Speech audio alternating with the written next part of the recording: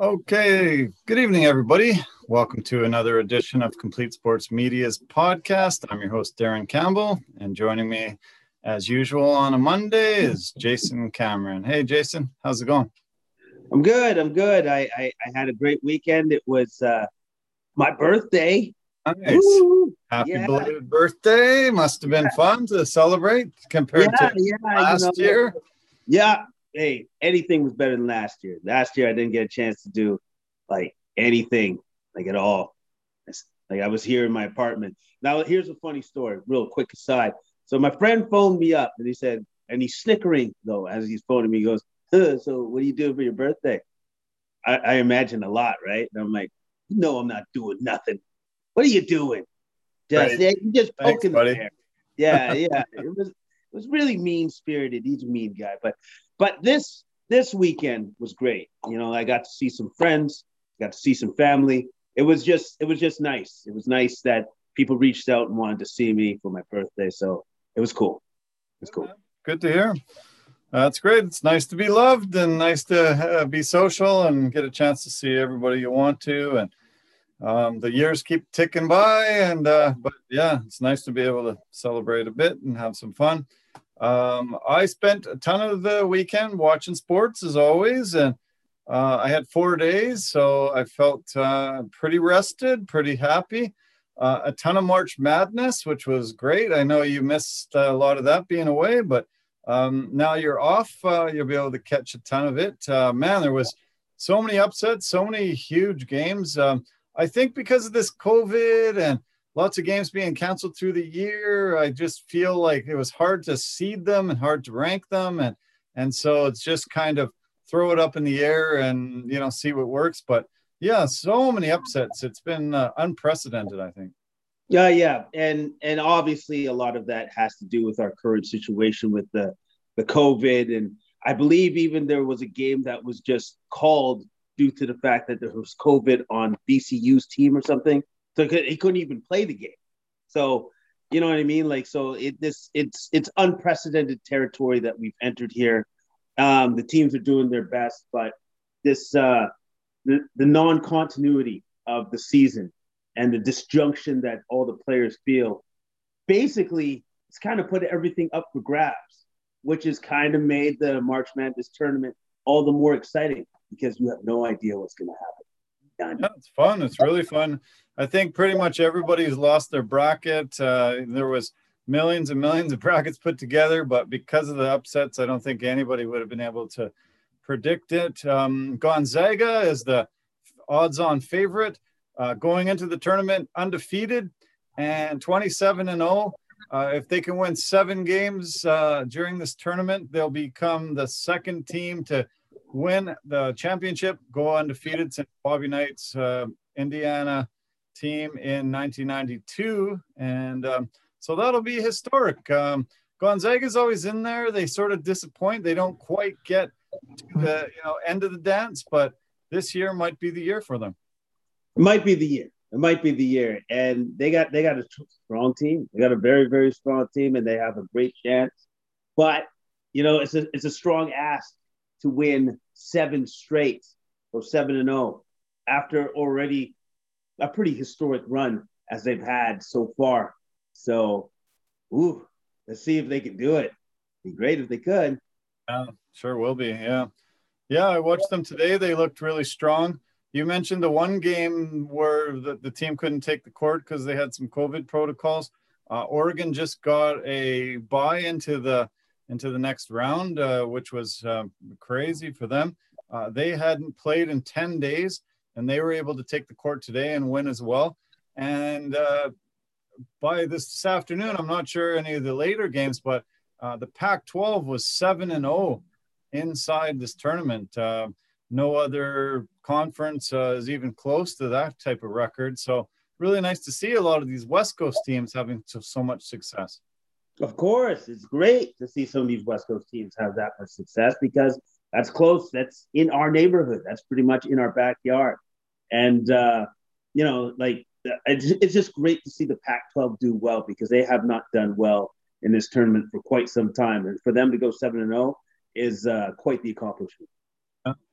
Yeah, when I worked for Fox Sportsnet down in Seattle, I got to cover the Pac-10. It was Pac-10 back then, and went to a ton of games all through that conference, and I followed it. It became something that I sort of had some loyalty to and felt allegiances to, and I saw a lot of the really, really strong fan bases there, and it was always really fun. Very great interstate rivalries between so many of these teams. It was great to go to Oregon, great to go to California. Washington State obviously had their great teams, and yeah, I just love that Pac-12, and amazing to see them having so much success. It's really creating a big stir around here on the West Coast. Yeah, and as it should, and rightfully so. These guys have trained very hard in a very weird, odd year, having to deal with COVID, and just to see them succeed the way that they have has just been it's been a pleasure to watch. Well, the basketball world was rocked a bit today. The news that Elgin Baylor passed away today. He died of natural causes at 86 years old. Considered one of the greatest NBA players to ever live. He had a 14-year career all in the Lakers organization. He went to 11 All-Star games, 8 NBA finals in his 14 years. And alongside Jerry West, they were just such a great combination. Really started that Lakers dynasty coming into LA, and he will be greatly missed.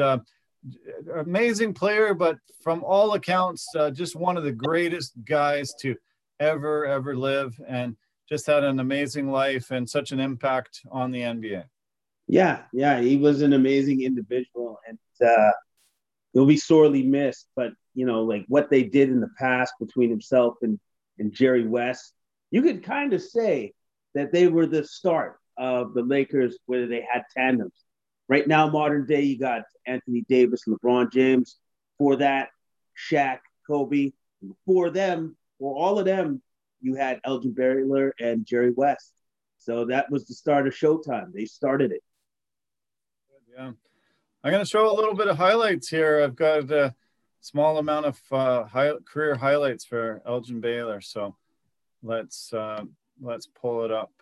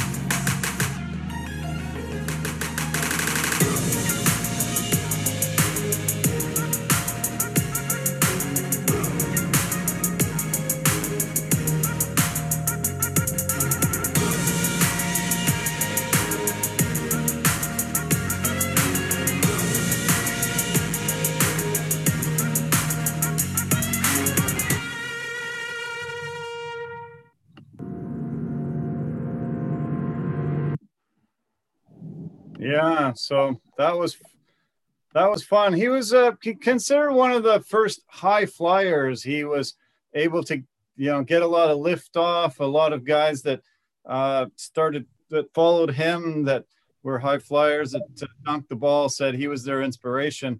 A lot of guys didn't play the style that he played, and he sort of ushered in a new era for the NBA. And all the highlights I see, man, the guy was just so fluid through the air. He could score with both hands, great at passing, amazing on all aspects of the game. And yeah, it was, it's a tragic loss, but fantastic life. He has a couple of records. He still holds the record for the most points scored in an NBA Finals game, which is 61. and he's the very first player ever to surpass 70 points in a game. He did that with a 71-point effort, December 11th, 1960 against the Knicks. Inducted into the Hall of Fame in 1977. And after his playing career, he was a coach with the New Orleans Jazz, and then he became an executive, and he was the general manager with the Clippers for 22 seasons. He was named the Executive of the Year there in 2006, and lifelong basketball guy. As I said, so many tributes coming out today, so many people saying how great of a human being he was. Yeah, he loved the game. Loved the game so much that he stayed in the game even after his playing days were over. That's how much this man loved the game, and he was definitely a force for the future generations of basketball players, and it must have been such a pleasure to have been mentored by a Hall of Fame great like that for any of the organizations that he worked for and such. So again, a terrific human being, and he'll be sorely missed. Yeah, well said. Well, while we're on basketball, we started with March Madness and NCAA. We're on to some NBA news. Why don't we talk about, there's a game going on right now, and it's the Raptors, who have lost 8 in a row, against the Rockets that have lost 20 games in a row. So I don't think this is a national game. I don't think people are breaking down the door to try to watch this game. But unfortunately, the Raptors are losing by 9, 9.5 minutes left in the third quarter. Can you believe that the Raptors have sunk this low that they could help Houston snap a 20-game losing streak?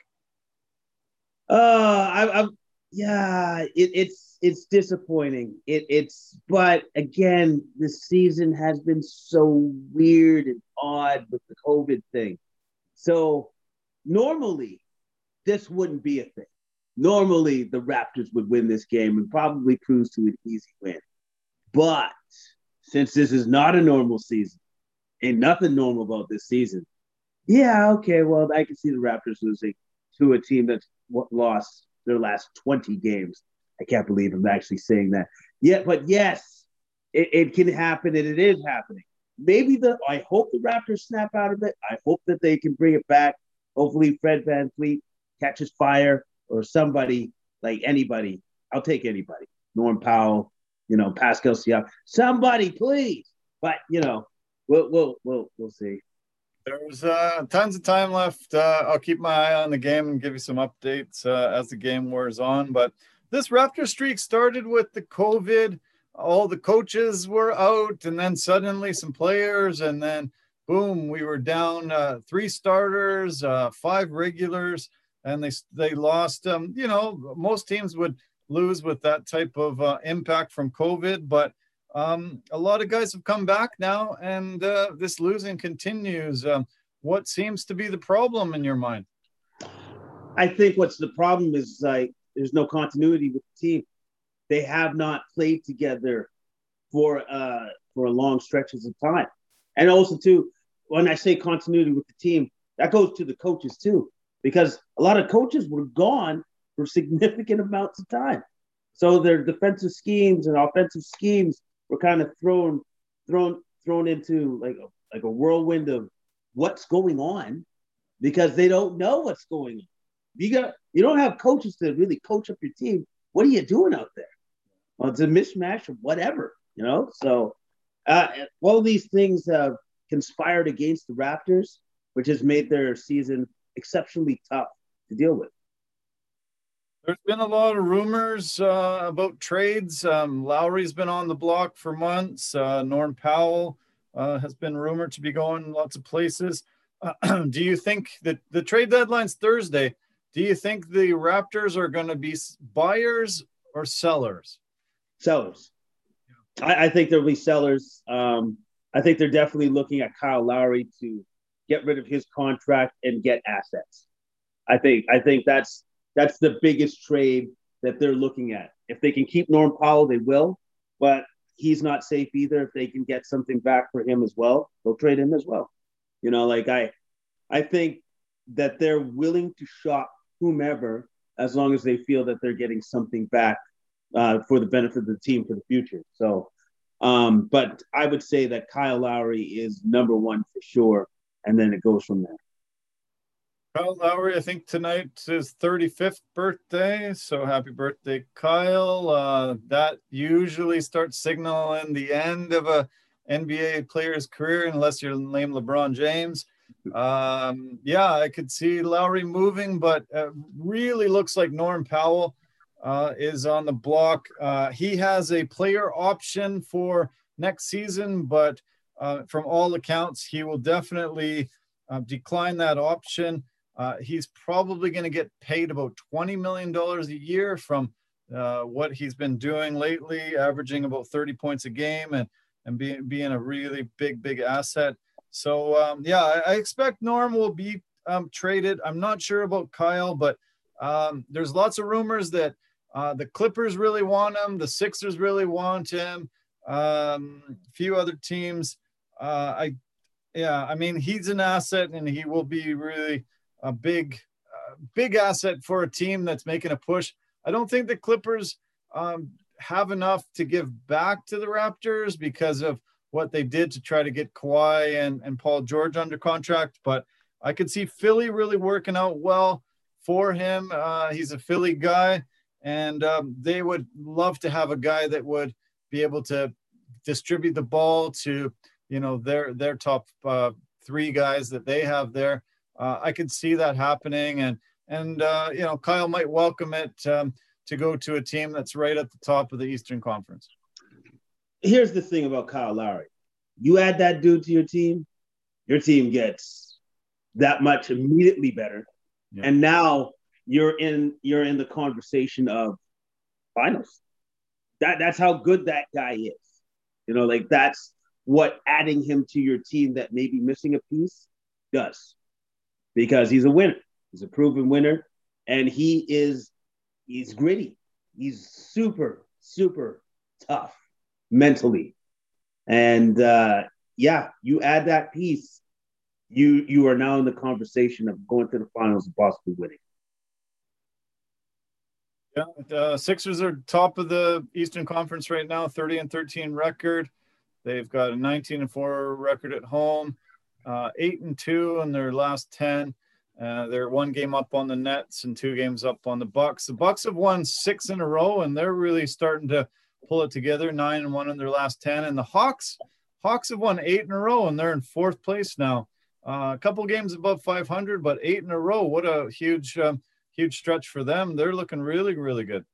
Yeah. Well, you know what? Finally, I think I want to say that Trae Young and Collins had a coming to Jesus moment where they came together and said, we got to try to figure this out. We got to try to figure out how to play together and win together. And from this 8-game win streak, it's been shown that they're figuring it out. They really are figuring it out. And the team is coming together and responding well to their 2 superstars playing well. Yeah, we'll see what the Raptors do this week. Thursday's the trade deadline. Raptors are in 11th. The top 10 have a shot at the playoffs. They'll have a play-in between the 7 through 10. So we'll see how it comes together. But, yeah, if the Raptors get rid of Lowry and Powell, I don't see them making the playoffs. They have shown a lot of interest recently in Richaun Holmes, the 27-year-old center from the Kings. He's having a great year, about 20 points a game, 8.6 rebounds, couple of blocks a game, shooting 65% from the floor and 81% from the free throw line. I think he would be an upgrade to what they've got going on right now. Yes, definitely. Definitely in their center position is weak, to say the least. So anything that they could put there to strengthen or bolster that position would be an upgrade from what they have right now. Yeah. In the West, the Jazz still lead 30-11, a couple of games up on the Suns, 3 up on the Lakers, and 4 up on the Clippers. Lakers were dealt a huge blow with LeBron James getting a high ankle sprain that can take a while to heal. That was a pretty serious looking injury. With Anthony Davis first out before and now LeBron out, I think the Lakers are probably going to plummet down the standings a little bit. And until one or both of those guys comes back, I think they're in trouble. Yeah, I would have to agree. I found it was a little bit ridiculous that the players were trying to, like, obviously the Lakers players were trying to take up for LeBron and have his back, but Solomon Hill didn't mean to do that. It wasn't a malicious act. It was a basketball move. They were both going for the ball, and unfortunately, his injury happened to him. So I just want to say that. But now that both of their super duper superstars are both out, yes, they're going to suffer. They're going to lose some games. I guess what the team is going to have to try to do is try to not have it be like just a landmine of losses. You know what I mean? They're going to have to try to figure out something and cobble together some wins during this stretch of time while their two superstars are out trying to recover from their injuries.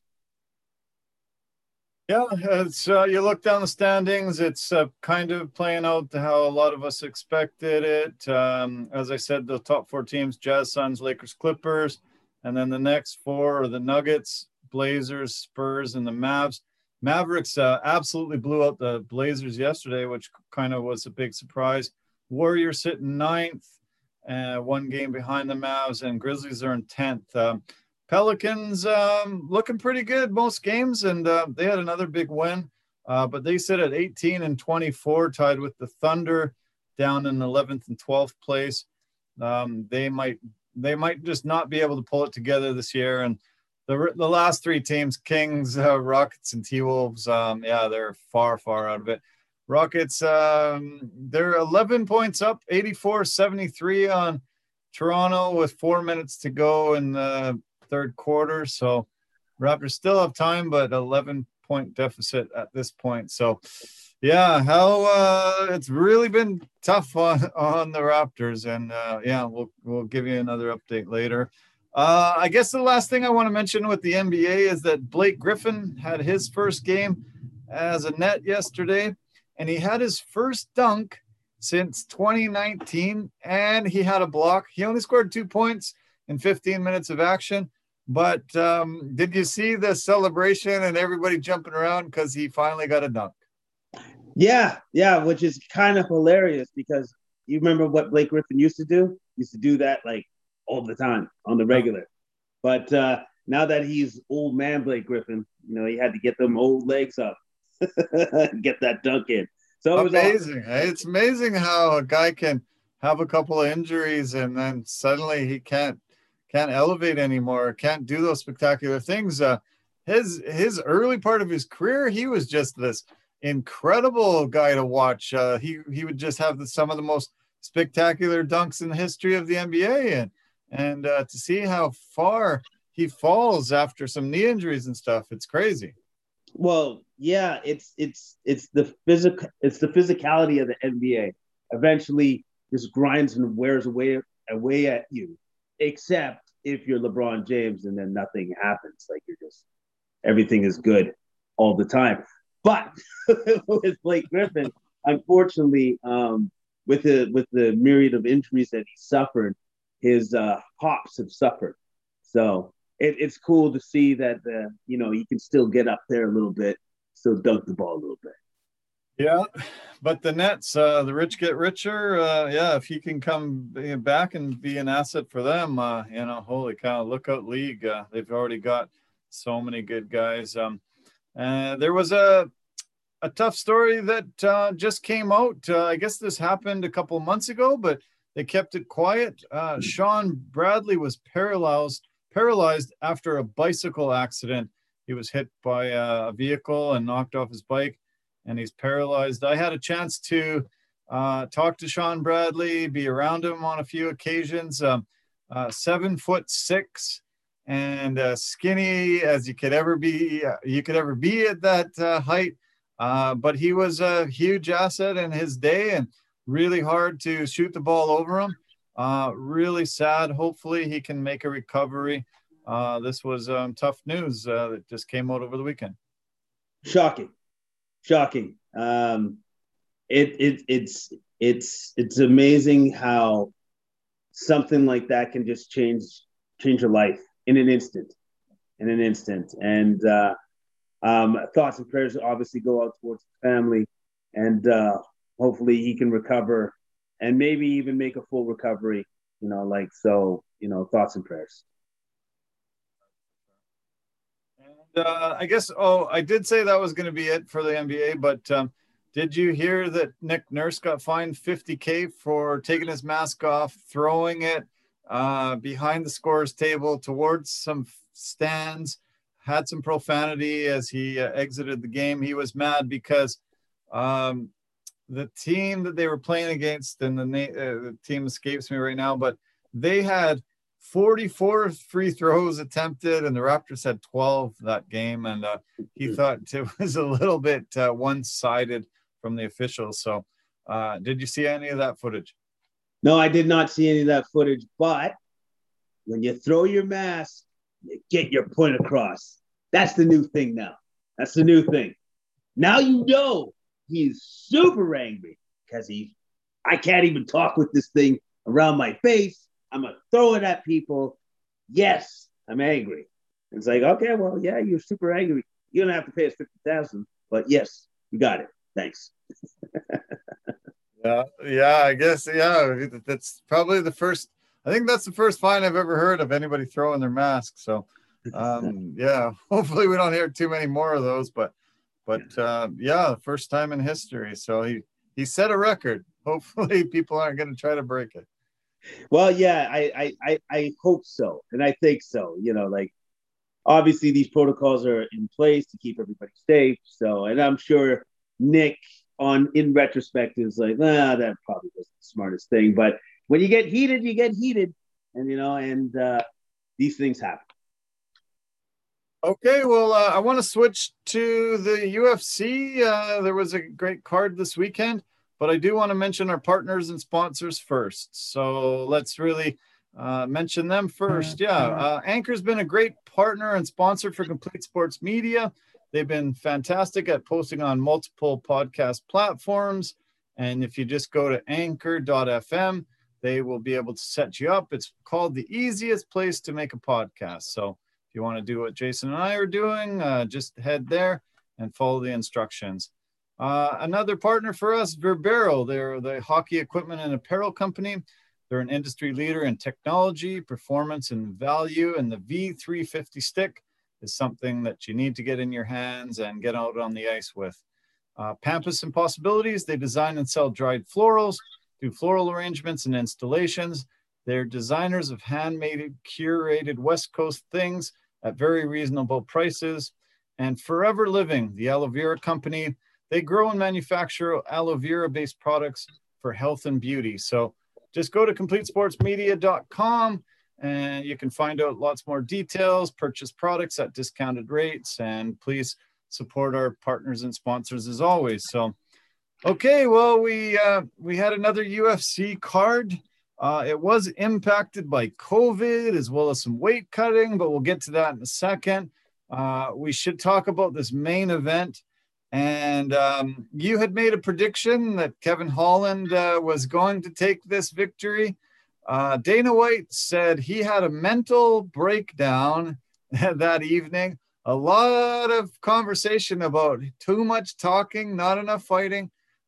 Derek Brunson was able to grind out a 5-round decision victory over Kevin Holland. And what were your thoughts, how it ended up playing out? Okay, so I'm just going to say Derek Brunson did what he needed to do to win the fight. He showed his veteran savvy, used his wrestling to his advantage, and the fact that he was a much bigger man than Kevin Holland in that ring, right, and used that to basically smother Holland for 5 rounds.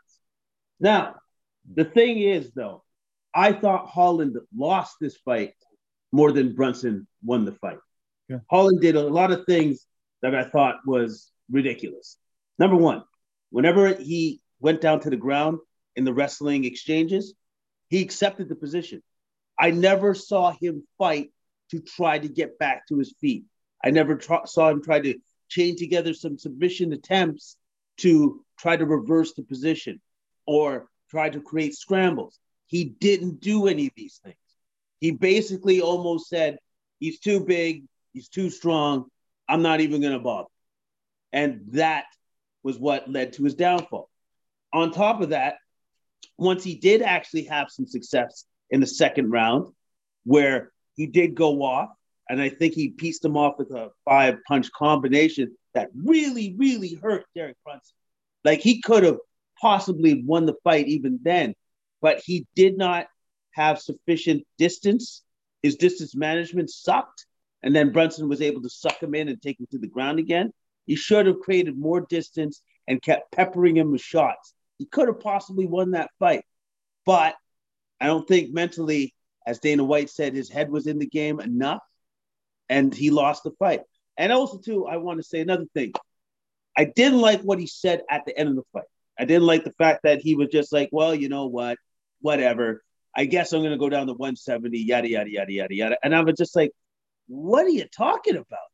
Like, that doesn't tell me that you have the fire and the will of a champion. You know what I mean? That's what I heard. I just heard accepting the fact that, you know what, I guess it just wasn't my night. And yet, like, he made excuses for himself. Unacceptable. Yeah, it was strange because he was on that 5-fight winning streak in 2020. He seemed to have all the confidence in the world. You're right, though. He accepted every takedown. His takedown defense wasn't good.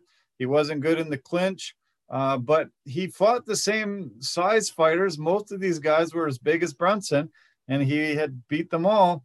But it just seemed like he was more interested in talking and saying funny things than he was at really working super hard to get himself in position to win the fight. And the acceptance factor was, really, really disappointing because, he had finally stepped up in competition to a guy that was in the top 10 and really, who had been there for a long time. He called him a gatekeeper, and he said a lot of derogatory things against Brunson. So Brunson wasn't going to take it easy on him. And he was, I just felt he was super happy when he took Brunson down once. Nobody ever said he could be taken down. He hasn't been taken down, but you have to celebrate much more than just that type of a thing in the cage. And I find him entertaining, but when it goes against you trying to win, I don't want to have that anymore. If if that's going to be detrimental to you trying to win the fight, because you didn't really seem like he was trying to win the fight. And, entertainment's great, but you got to win. You got to try to win. Well, yeah, of course, because they go kind of hand in hand. You want me to cheer for you. You want to be entertaining, but you kind of have to win. You got to win. That's why you're there fighting in the first place. Like, that is literally the reason why you are fighting, is to win the fight, not to entertain in the fight, to win the fight. And now if you can do both, that's even better. But you got to win the fight, man. You got to win the fight. And it just seemed like his head wasn't there. Wasn't there that night. We saw it a couple of weeks ago with Adesanya biting off more than he could chew with Jan Blachowicz. That size advantage really can come into play. So if he saw that size advantage, he knew that was there, I don't understand why he would still come in, weighing a lot less, going into clinches, going into situations, not getting the takedown defense that he needed to keep the fight standing.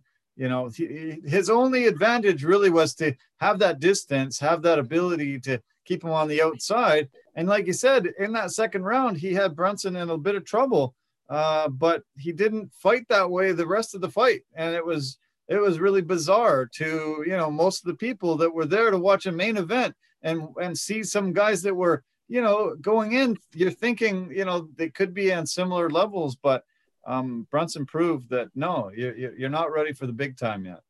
Yeah, Brunson proved that your mental state is not where it needs to be. Like, and it just wasn't. It wasn't. Like, he just, to me, he seemed completely off. And on top of that, like, whenever he talks, it seems like it's more nervousness than anything else. And that's just how he deals with him being in a fight. It's just him talking. But it just seemed like it was way more than what it ever needed to be in this particular fight. Way more. Brunson called out Paulo Costa, and I thought immediately, oh, that can't happen because Costa was scheduled to fight a title contender fight between Whitaker. But then I heard that Costa had COVID problems and was out of that Whitaker fight. So Whitaker's now fighting Gastelum, and possibly now Brunson can fight Costa because Brunson said he got some cuts and he's probably going to need a couple months between these fights. Costa might need some time to get himself back from COVID. It might just line up quite well for them. And I could see this being a good fight. Yeah, the possibilities there for sure.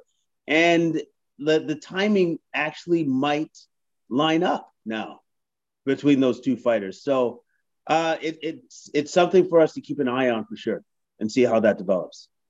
Yeah, I think it'll be great. There's also the possibility of Jared Cannonier, who's up in that top 5. And Holland ended up calling out Bilal Muhammad, says he wants to go down to set 170. They had supposedly had something in the works before that got called off. Do you think Holland's going to go to 170? I'm kind of interested to see what he's going to look like at 170 because he's already super tall and lanky as is. Like, I think it's going to be hard for him to lose the weight. To be honest with you, like for him to even get down there, yeah, he's going to have to get a dietitian and stuff. I was trying to picture how he would look at 170, and I couldn't do it. Because he's already a really, really lean fighter, and so he's just gonna lose 13, 14 more pounds on top of that. I don't know, man. I don't know. Maybe he can do it. It'll be interesting to see. But also, too, calling up Bilal Muhammad, okay, great. He almost lost his eye, right? Guy's not going to be fighting for a while. So, yeah, there's that, too, as well. Yeah, very true. Yeah. Yeah, no, I was really disappointed. Too much clowning around for me. I've been entertained by Kevin Holland, but this just took the cake and really, I think, put a bit of a damper on the main event for me. The co-main event was postponed between Gregor Gillespie and Brad Riddell because of COVID. So they jumped up a fight, Max Griffin and Song Kanan, and Max Payne Griffin really looked amazing. Was able to hit him, knock him down. He pretty much KO'd him with a shot to the back of the head before Peterson knocked him off. But I didn't expect Max Griffin to win that way. I thought he would take him to the ground, grind him out, do a lot of ground and pound. But yeah, his shots were pretty deadly and lethal, and got him a really quick knockout, 2 minutes and 20 seconds into that first round. Yeah. Max Griffin brought the pain, as it were. And you could tell once he not just connected, detonated with that first right hand, you saw Song's face, and it was just like, whoa, what was that? Oh my goodness. I'm in shock right now. So once that first right hit him, I think Griffin was like, okay, this is going to be pretty easy now. He's going to go down pretty quick. Because he hit him with that right, rocked him, another left-right combo, put him down, a little bit of ground and pound, and it was over. It was over, and it was said and done. Dominated win by Griffin, and it was a great win by Griffin, too. Yeah. Yeah, he got $50K for one of the performances of the night. New father, so he needs the money. He called out Jeff Neal, and that could be who he fights. Also, some other names that have been bandied about over the last couple of days: Tim Means, James Krause, and Alan Jobin. That's his 9th knockout. And yeah, Jeff Neal, that was kind of a cool call out. I think there might be a good battle between those guys. I think that's a great call out. Great call out. And I could definitely see the UFC making that fight happen. Because the UFC, the one thing that they've been pretty consistent about, if you got a great call out, they usually make that fight. That was a great call out. True. There was another fight that was supposed to happen that was pulled off the card.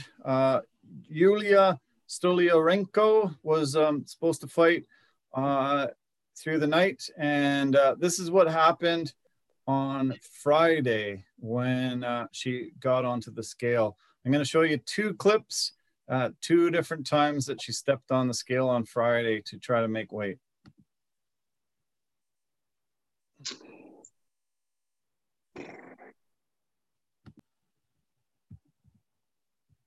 Oh.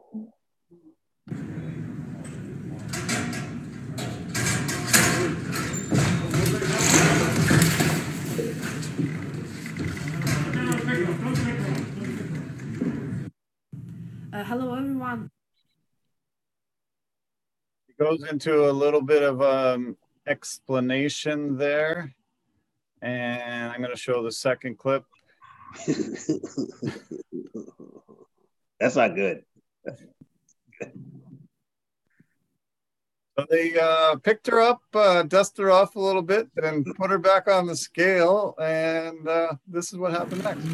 Official weight 135.5 for Yulia Stoliarenko. Uh-oh. Uh-oh.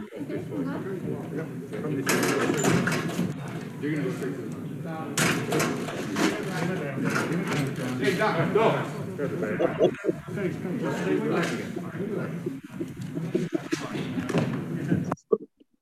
So, needless to say, the fight was canceled. She had to go to the hospital and check on her condition. Another example, and I've been saying it for a year doing this program, not quite a year, but a good 8 months or so. You've been saying it a lot. We have to do something about these weight cuts. It's going to seriously harm somebody's health. And look at that. Twice she fell, collapsed, seriously dehydrated, seriously in trouble.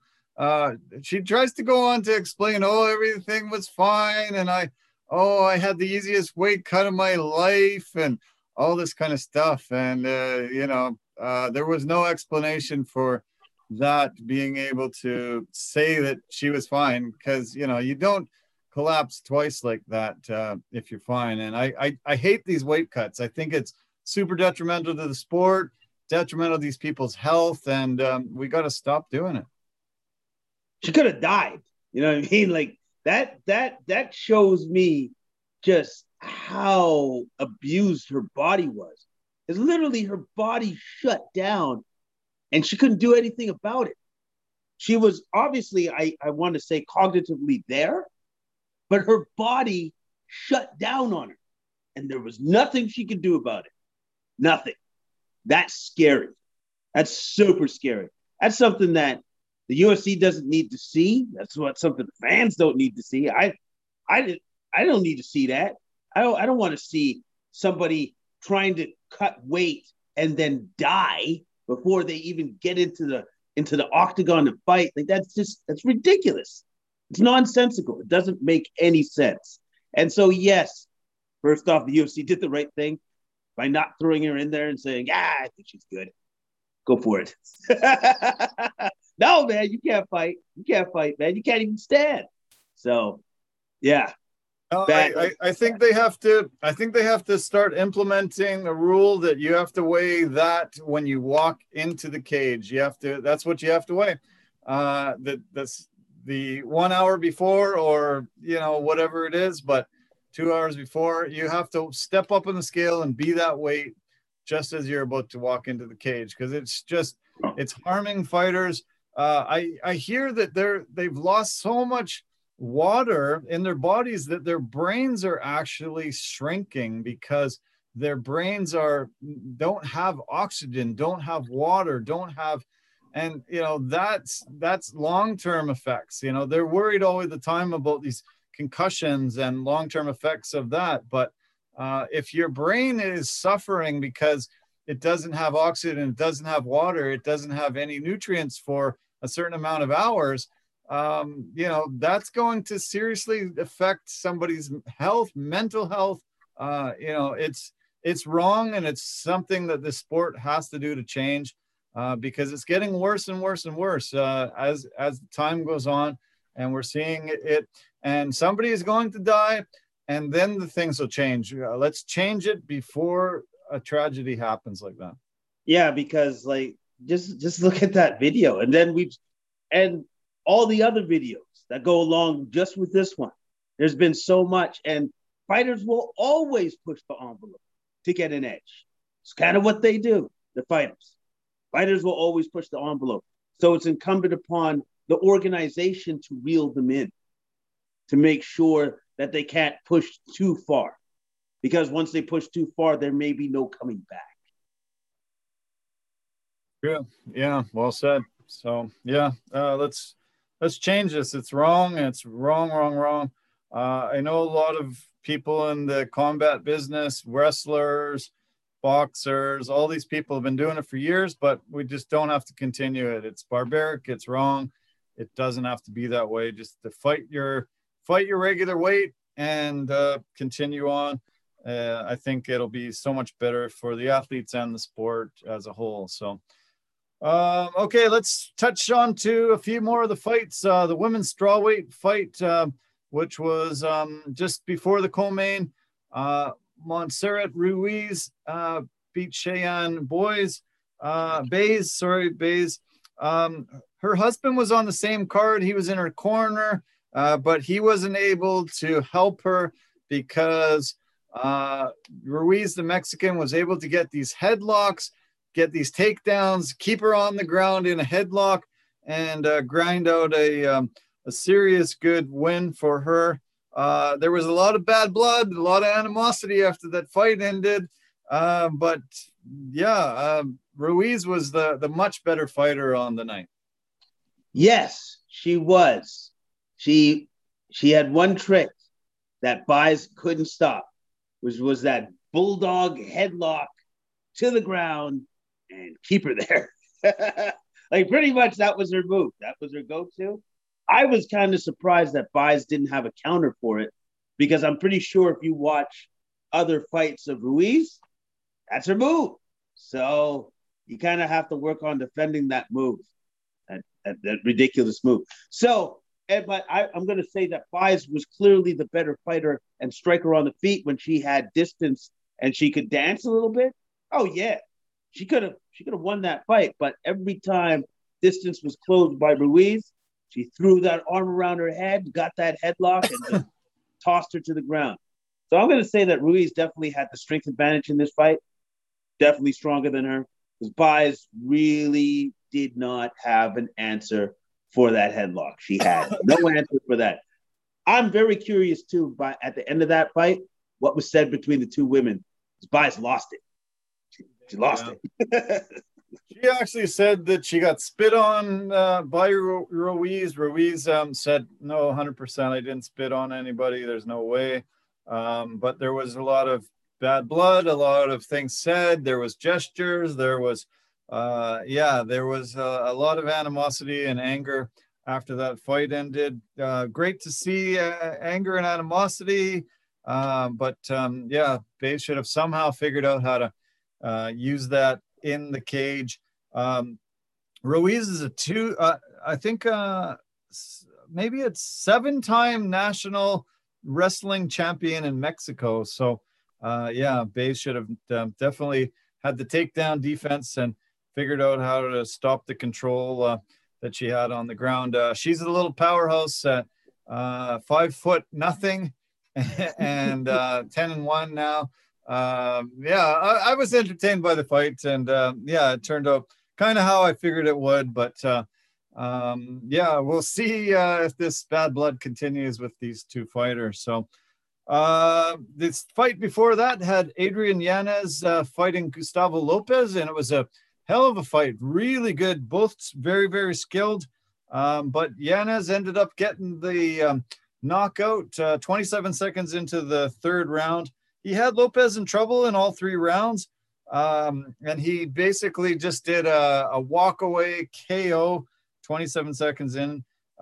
Pretty impressive. He got 50K for that as well. And I like this fight. It was a fun scrap. Oh, yeah, man. Both of these fighters had power. Both of them could hurt each other. But the difference in this fight, for me anyways, was Yanez's counters. The precision counters and the speed of his punches. Ridiculous. Like I was so impressed with his counters and his patience in the fight because he knew that Lopez had the power to hurt him. He felt the punches. He even said it in the post-fight interview. So he just took his time and picked his shots. And he picked his shots well.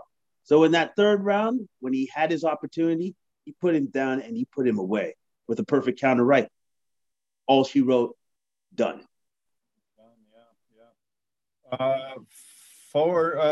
Five knockouts in his last six fights. He's on a 6-fight win streak. He called out Nate Maness, but Maness is already booked to fight Tony Gravely. So there was rumors today that Trevin Jones might be his next opponent, which should be a great battle. So we'll see what's next. The heavyweight battle started the main card between Tai Tuivasa and Harry Hunsucker, who came in on 4 days' notice.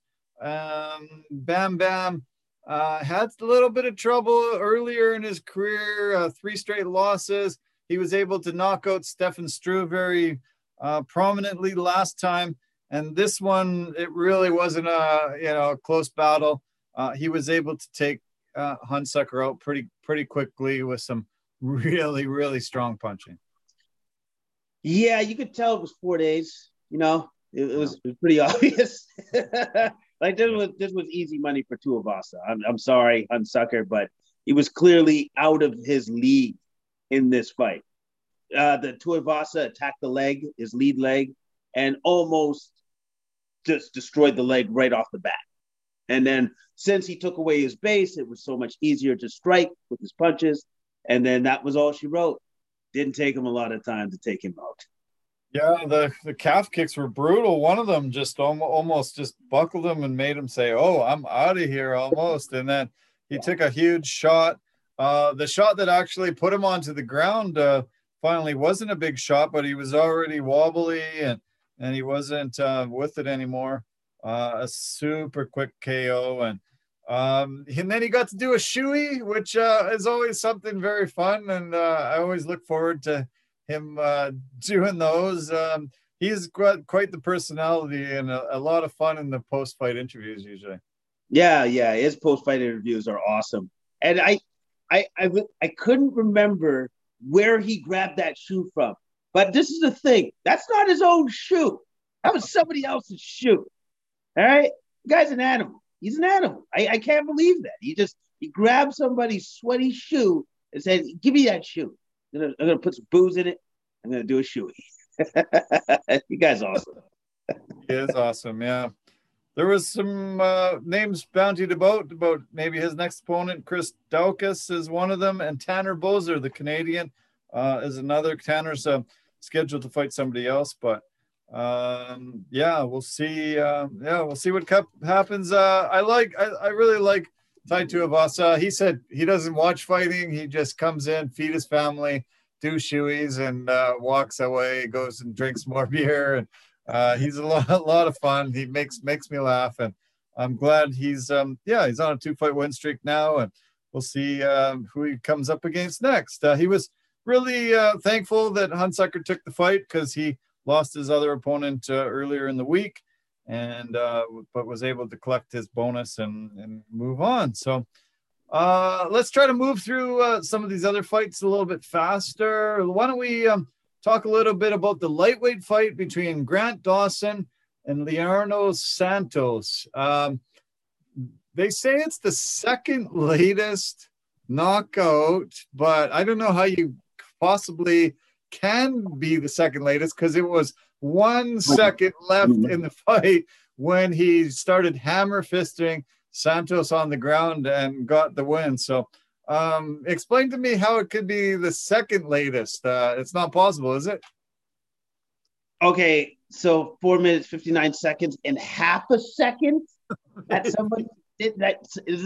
Are we counting half seconds now? Is that what it is? So. I've never seen that. Yeah, because I don't get it either. I don't get it. I'm all right with math. I understand numbers, so I don't get that at all.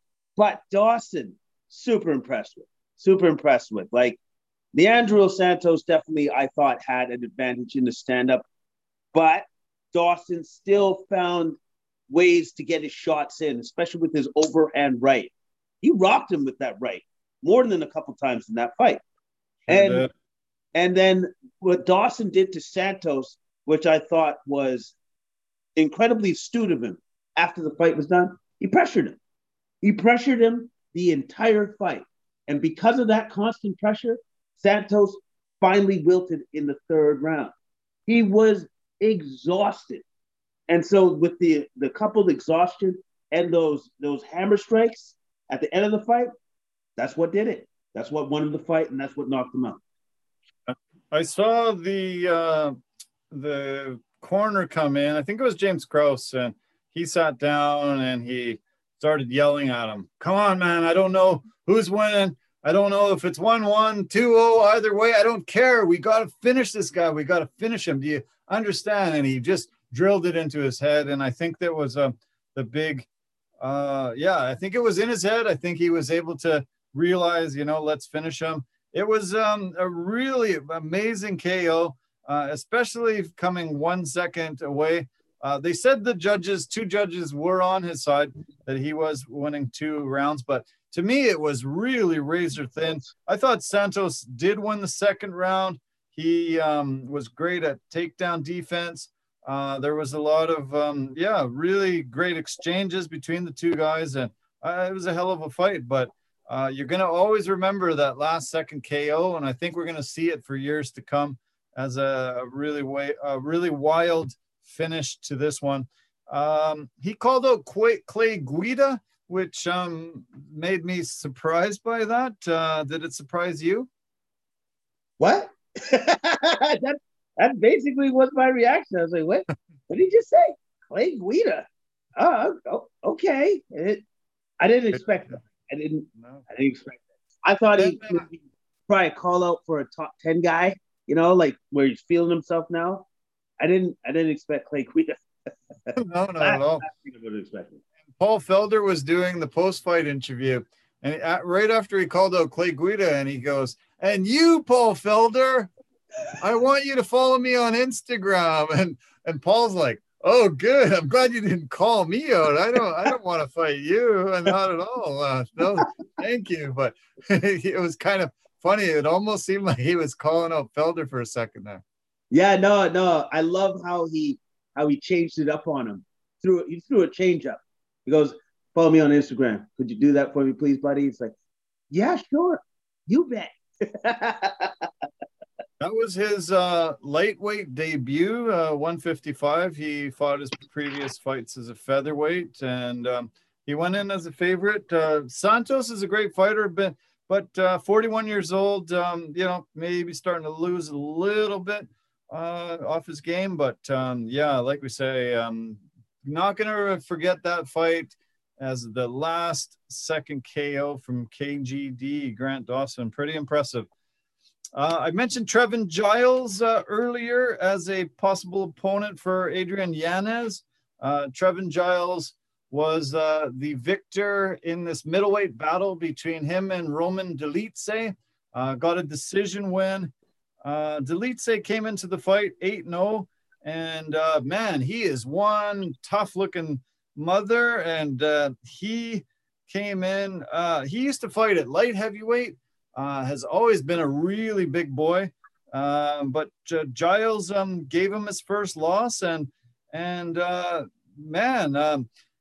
Delice just went for a heel hook after knee bar, after leg locks, and Giles seemed to always just keep fighting him off, and was able to get a big knockdown in the third, and was able to get the decision victory on all three scorecards. Impressive win by Giles. Yes, it was. It was a close fight, though. It was a very close fight.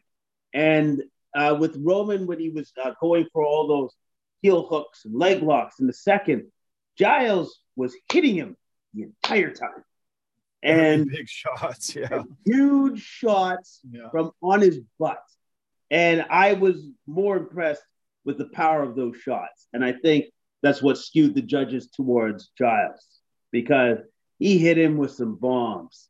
And then especially that right that he hit him in the third with, I'll give it to Roman Delice. That man is super tough. That knocks out usually anybody else. Anybody else goes to sleep. He is super tough. Yeah, super impressive. And yeah, this was a great battle.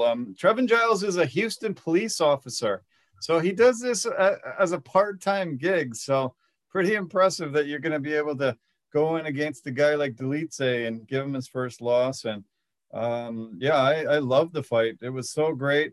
I was amazed that he could avoid all these submissions on the ground for so long. But like you say, he was targeting his head and hitting him with all types of shots, and forcing Delice to give up some of these holds so he wouldn't get bashed more. And Giles is one tough guy too.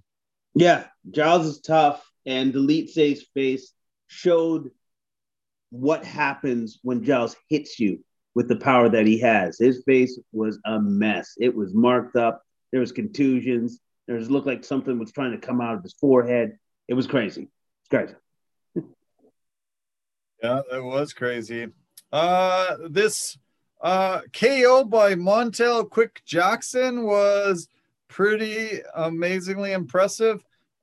He faced Jesse Strader, who took the fight on 9 days' notice, but Montel knocked Strader down in very quick fashion. He got the 50K, and it was a very, very, very impressive KO by Quick Jackson, Montel Jackson. Yes, it was. And again, Jackson just showed his patience, waited for his opportunity, and took advantage. And then also, too, Strader looked good, but I think with 9 days' notice, could have looked better with a full camp. Unfortunately, he didn't get a chance or opportunity to do that. And Montel looked fantastic. He looked really good that night. Definitely. And to start the evening, there was a knockout by Bruno Silva over JP Bays. As I said, his girlfriend was on the card. They kicked off the fight.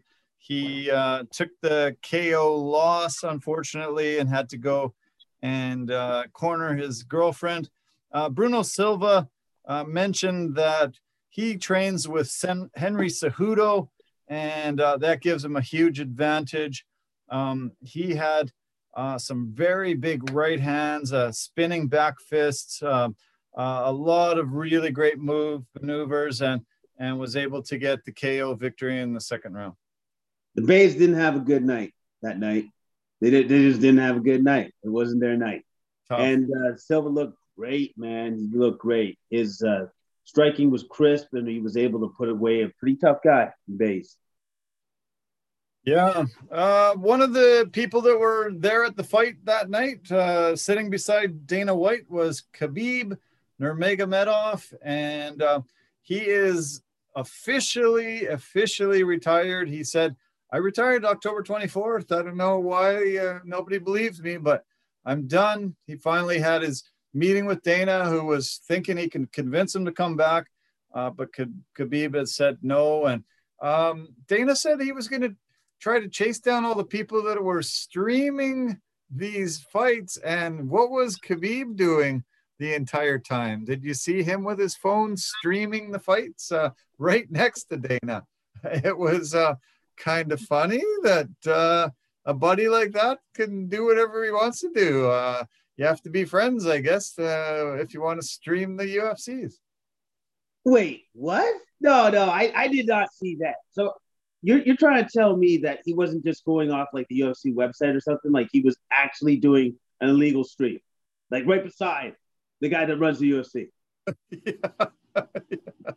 Wow, wow, man. So I guess Dana still got some work to do to get those illegal down like streamers, you know. Yep.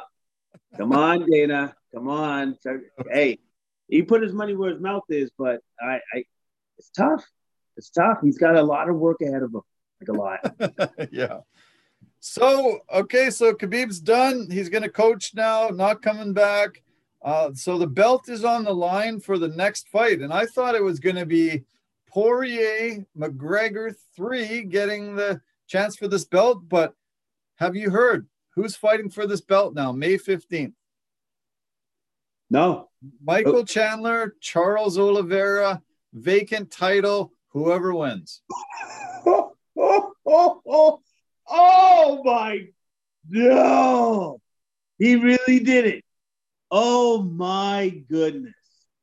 Wow. Yeah, pretty bizarre, eh? Like, come on. Why wouldn't Poirier get this chance? Like, that seems unbelievable. That is a complete slap in the face to Dustin the Diamond Poirier.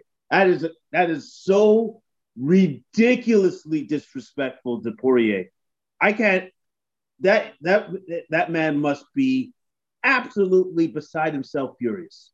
I know I would be. Yep. What are you talking about? Are you out of your mind? Are you crazy? Wow, man. I don't even know what to say. I don't even know what to say. So basically, he's just said this. Michael Chandler, I know he just came in and whatever, but he's my new toy, and he's better than all of you, and I'm going to put him front and center. And anybody that's been grinding in the UFC for years, I don't care. I never did. That's the message he just sent to everybody in that locker room. That's extremely disrespectful. You might have some fallout from this, man.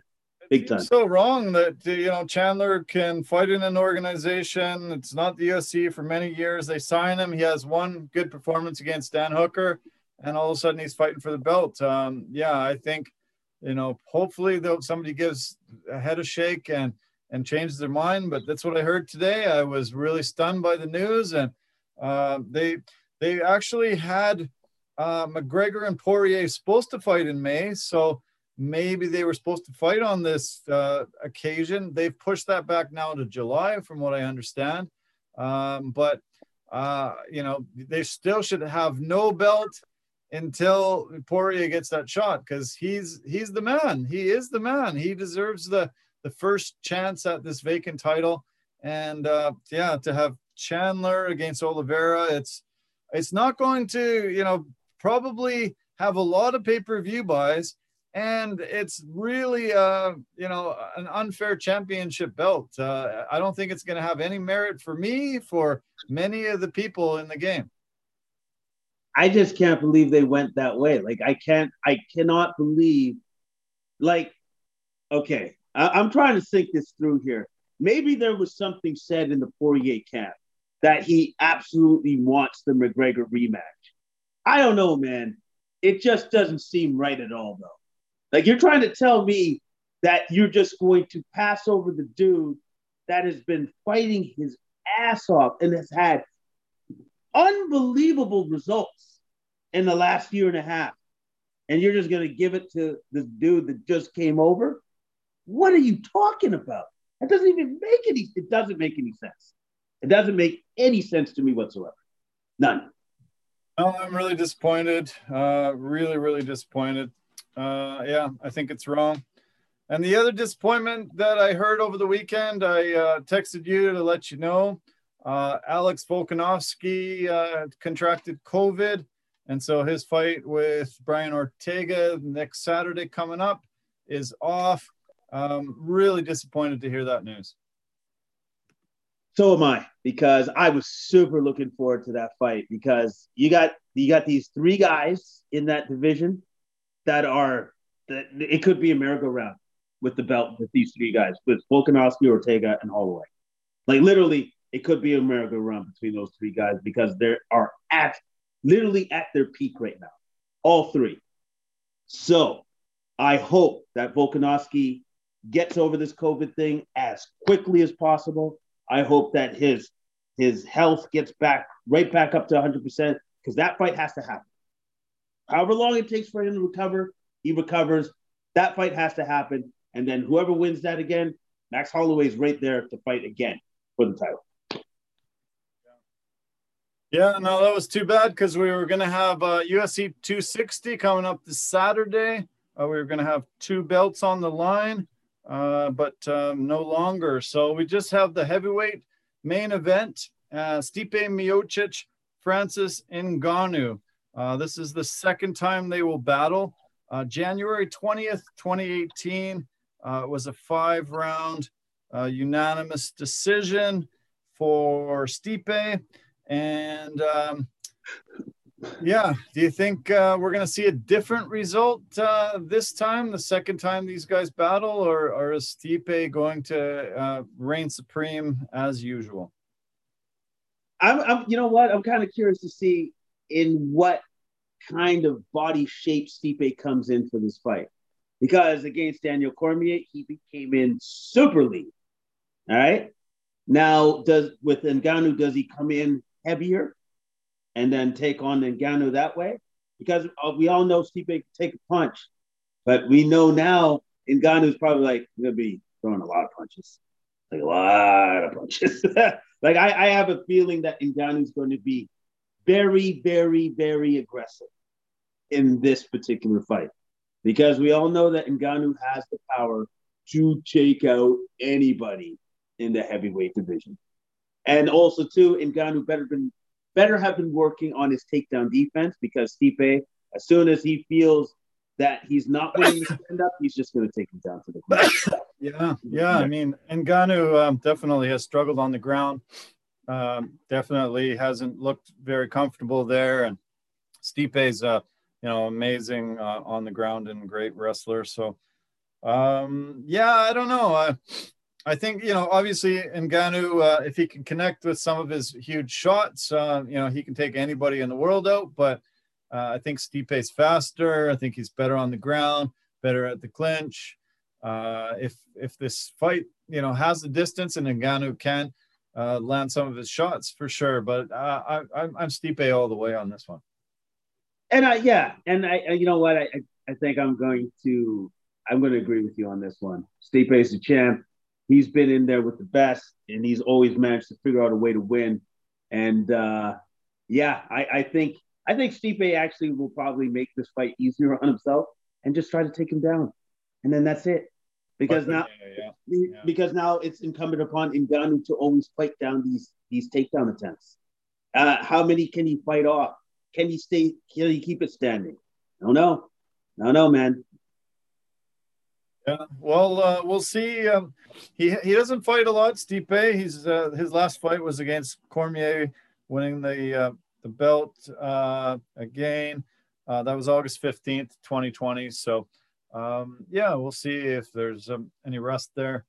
The co-main event pits a guy that has made me so angry the last 3 or 4 occasions that he's fought that I might just ban this. I might just not watch this. I might just go somewhere for 5, 10, 15 minutes, whatever it takes. I have been so angered by Tyron Woodley. He has just not shown up for the last 3 or 4 fights.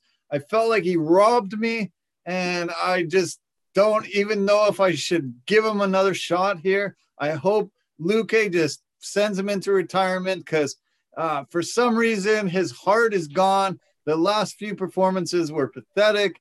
And I'm just really angry at Tyron Woodley for the terrible performances that he's been putting on lately. And I don't even know if we should even talk about it next week because it'll just make me angry again because he's just not there anymore. Something's seriously wrong with Tyron Woodley. He doesn't deserve a co-main event, in my opinion. So tell me how you really feel, I guess. You know what I mean? I understand. I understand, man. Like, he just doesn't seem to be living up to his potential, and his potential is otherworldly at times when he actually shows it. But the last couple of times out, he has not looked good. He has not looked good at all. You know how sometimes fighters get old quickly? Maybe that's what's happening to Tyron Woodley. Because what's happening to him feels like the same thing that happened to Rashad Evans. You know, all of a sudden he just kind of fell off and he was never able to get it back. So we'll see, because Luque, real tough fighter, really good fighter. So if he can't pull it together against this guy, then you know what? This might be all she wrote for Tyron Woodley. Yeah, I don't understand how the UFC thinks he deserves a co-main event. 3 brutal losses, the last 3 fights. He lost to Usman, Burns, and Covington, and they were just terrible, terrible, terrible fights. I was not impressed whatsoever. You know, he doesn't deserve it to me. You mentioned Rashad Evans. I thought he was great on the post-fight stuff on the panel there. Looking sharp, looking great. Lots of good commentary. I love him in that role. We've seen Tyron Woodley do that as well. I think it's time. If he doesn't step up this time, I think it's time walk away from the sport. Yeah, it's passed you by, and you just don't have the heart for it anymore, because these last 3 performances, I felt robbed. I felt really robbed, and I was angry because I actually looked forward to the fights, thinking that, you know, if Tyron Woodley comes in and fights like he has and like he can, it's going to be amazing battles. But all 3 were just completely lopsided, didn't even show up, didn't put an effort in. And, you know, that's not what the UFC is all about. So it wasn't good. Well, okay. So you're mad that he got the co-main, all right? Right? Like, you're mad at that. But look at what the UFC just did with the lightweight belt, the strap. They just made those 2 guys fight. So, well, I guess they're 2 for 2 then. 2 for 2 for disappointing the fans, not doing the right thing. You know, like, so maybe this is their new style. Maybe this is what Uncle Dana wants. Just piss us off. Make us mad. Maybe, yeah. Well, he's doing a good job of it. Yeah, we'll see. So you never know. We saw weight cut problems. We saw COVID problems. You know, this isn't set in stone that it's happening. So maybe it's going to be the bantamweight fight. Sean O'Malley's been a great fighter to watch recently. Kama Worthy's fighting on this main card. The prelims have, we've got some pretty good fighters. Nurmagomedov is fighting on the prelim card, and then we've got 4 fights on the early prelims. We've got a Canadian, Marc-Andre Barriault, fighting to lead off the night. And then we've got a really great women's flyweight fight between Jillian Robertson and Miranda Maverick. I look forward to that as well. And it should be fun. I really wish those 2 belts were on the line, and Woodley was much farther down the card, even if there at all. But we'll see how it all pans out. Just a couple of really quick notes before we move on. Daniel Cormier and you share the same birthday. He turned 42 on the weekend, and he said he spent the entire weekend watching wrestling, college wrestling. They have their March Madness tournament, and he said it was amazing. He works for ESPN now. They were able to give him feeds that he was able to watch every single match he did, just like me with the NCAA. So he was a happy guy on his birthday. Did you hear Alistair Overeem was released by the UFC? That came out this past week. And wow. That was a shocking turn of events. I thought, he said thanks for everything, but he was released and he will no longer be fighting for the UFC. Maybe, wow. Like, didn't he just lose a fight? Like, he just lost 1. I thought he was like 5-1 in his last 6 or something like that. Like, okay. That's a little bit shocking, but at the same time, maybe they released him because he asked to be released. No? Yeah, I don't think so, but we can look into that a little bit more. He released a bit of a statement and said, thanks for everything, but this will close the chapter. And he didn't say he's retiring. He didn't say anything of the sort. It made me think of 10 years ago, the UFC absorbed Strikeforce, purchased them, closed them down, took a bunch of the fighters. Overeem was one of them. Daniel Cormier was another. There's been quite a few great fighters that have come into the UFC and had some relative success. Obviously, DC probably being the biggest one of them. Derek Brunson was one, and we saw him on the main event have a great performance. The other two guys that are seeming to be still in the mix right at the top of the game are Jorge Masvidal and Anthony Smith. But tons of those fighters over 10 years were absorbed, came in, had their performances, have now left the game. There's only a few fighters left from that strike force. Yeah, well, you know what? It was a good move on the UFC to absorb all of those great fighters. And the strike force had a ton of them, had a ton of great fighters on their roster. And it just made the brand of the UFC that much better once they absorbed them into the fold. So, and it's cool to see that there's still some strike force holdouts still holding on and still fighting on. Awesome. Kind of cool, yeah. I should mention Cyborg. Obviously, she had her success, no longer with the UFC, obviously, but came in, had a title, and had a really good run until she ran into Nunes. But yeah. So 10 years. That was pretty shocking to me when I heard that it was 10 years since that merger happened or that acquisition happened, and we're running out of guys that have appeared in both promotions. Not too many more left. Let's finish our night speaking about a couple of things that are happening in the NFL. I guess probably the thing that's kind of been on the biggest news has been Deshaun Watson. We heard he allegedly wanted out of Houston because of poor ownership, management problems, getting rid of DeAndre Hopkins, having a lot of problems. But I think he just wanted to get away from massage parlors and just not deal with massage parlors anymore, because over the past week, 13 lawsuits have been filed on masseuse women that he has supposedly harassed, sexually touched, and did some inappropriate things. 13 lawsuits have been filed by massage women in the Houston area. So I don't think he's going to get his wish to be traded from there. The NFL's doing an investigation into this. I think he's in for some serious troubles with the police, the NFL. He might not play football for a very, very, very long time. He's denied it, but 13 different women have said that he has done some inappropriate things when he's come in to have a massage with them. That's a large number. It's a large number. Maybe you could defend 2, maybe possibly 13. Oh, that means you did that. That happened. You did that stuff. And so he's not worried about getting out of Houston. He's worried about staying free and staying out of jail, because it looks like jail could be a certainty in his future for sure. We've seen some serious falls from grace.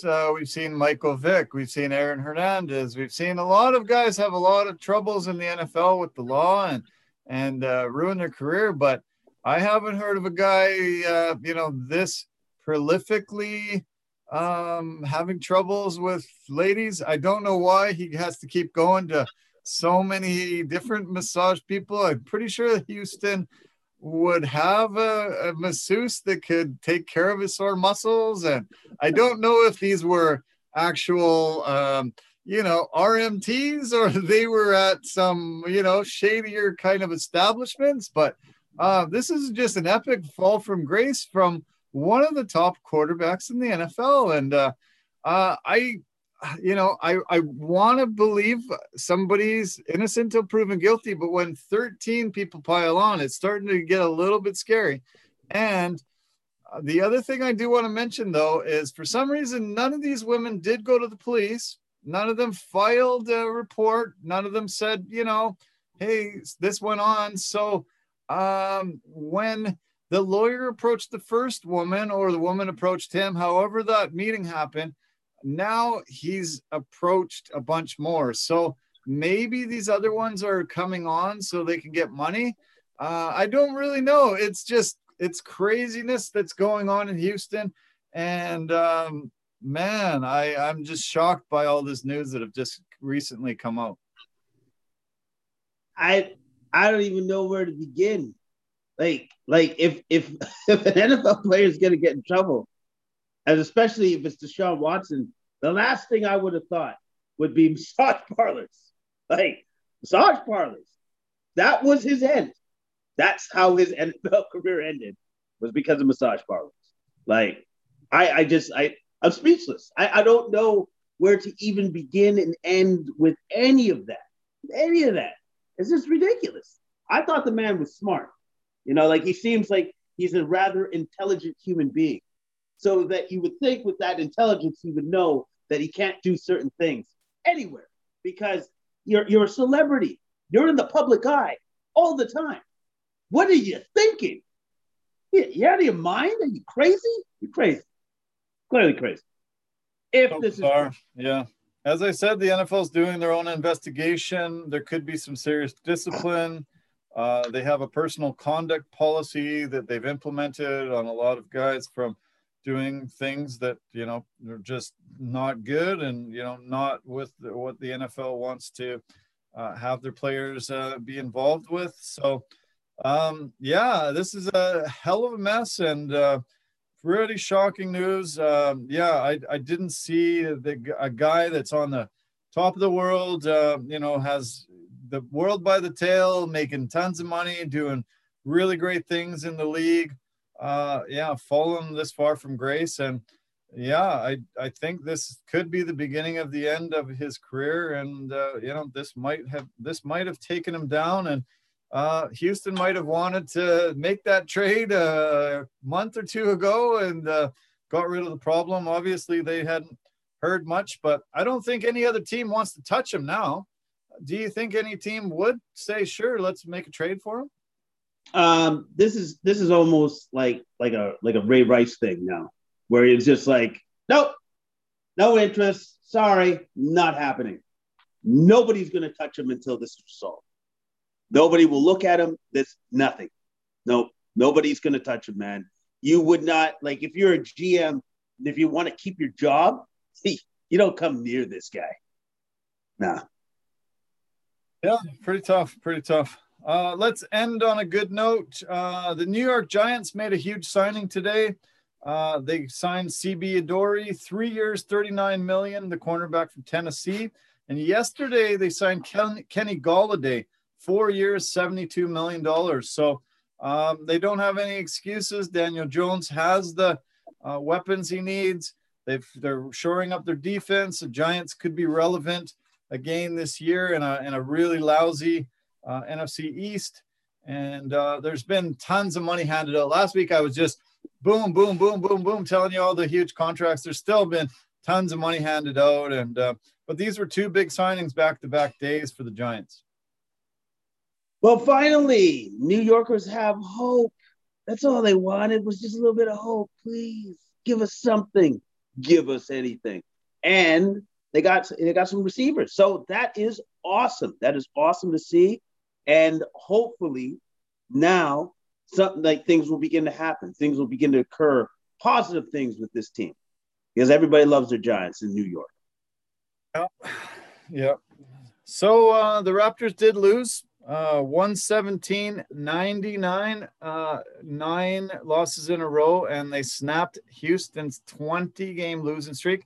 I'm happy about that too, because they started showing the longest losing streaks in history, and it brought back an old deep wound for me, because I suffered through the Grizzlies' 23-game losing streak back in the mid-90s, and it was like going into a morgue. 23 games in a row, into that locker room. Nobody wanted to talk to me. Nobody wanted to talk to a soul. They were absolutely horrible. They could not win. And they have to keep putting it up there as one of the worst losing streaks in history. Cleveland Cavaliers still hold the longest losing streak in history at 26 games. But Houston has had an epically bad year after James Harden left. But the Raptors are, I guess, even worse right now. They couldn't even beat a team that has had that much horrible performances in the last couple months. The Raptors, yeah, they're in trouble. They're in trouble. They something needs to change on their part, and that change may come in the way of a trade. So we'll see. We'll see. Yeah, Thursday you're going to be home watching. You're going to have to send me some texts and yeah, let me know. Enjoy the March Madness that you'll be able to catch tons of basketball games. You lucky guy. You've been jealous of me because I've been off work for a better part of about 3 weeks, but now you're off and the shoe's on the other foot. You're going to be sitting back while I'm working and you're going to be enjoying yourself a ton. It's about time. You know what I mean? Like I've been waiting for this for so long. And it just so happens that it's at my favorite part of the year during March Madness. So I am going to enjoy myself some games. I am going to enjoy sleeping in, and I'm just going to enjoy it. I'm just going to enjoy relaxing. It's going to be fantastic. It's going to be great. Good for you, buddy. Good for you. Well, thanks for doing this again. Had a really fun episode. I enjoyed it a ton, and yeah, I guess we'll talk through the week, and we'll do this again next Monday. You got it, man. Peace. Talk to you later. Okay. Take care. Bye for now. Thanks so much. Okay. That was, yeah, that was fun. That was great as usual. We got to cover the things that I wanted to cover and, yeah, have a lot of fun, had a lot of laughs. Yeah, strange events going on, fun events, lots of excitement, lots of incredible things in the world of sports as always. Hope you enjoyed it as much as we did doing it. And I hope you have a great week ahead. Yeah, we're starting to see great weather. Yeah, we're starting to see everybody getting the vaccinations, and maybe we'll get out of this COVID madness sometime very soon. Appreciate your support. Thanks to our partners and sponsors, and thanks to our loyal viewers and listeners. Love you guys lots. Take care of yourself. Have a really great week, and we'll talk to you soon. Bye for now.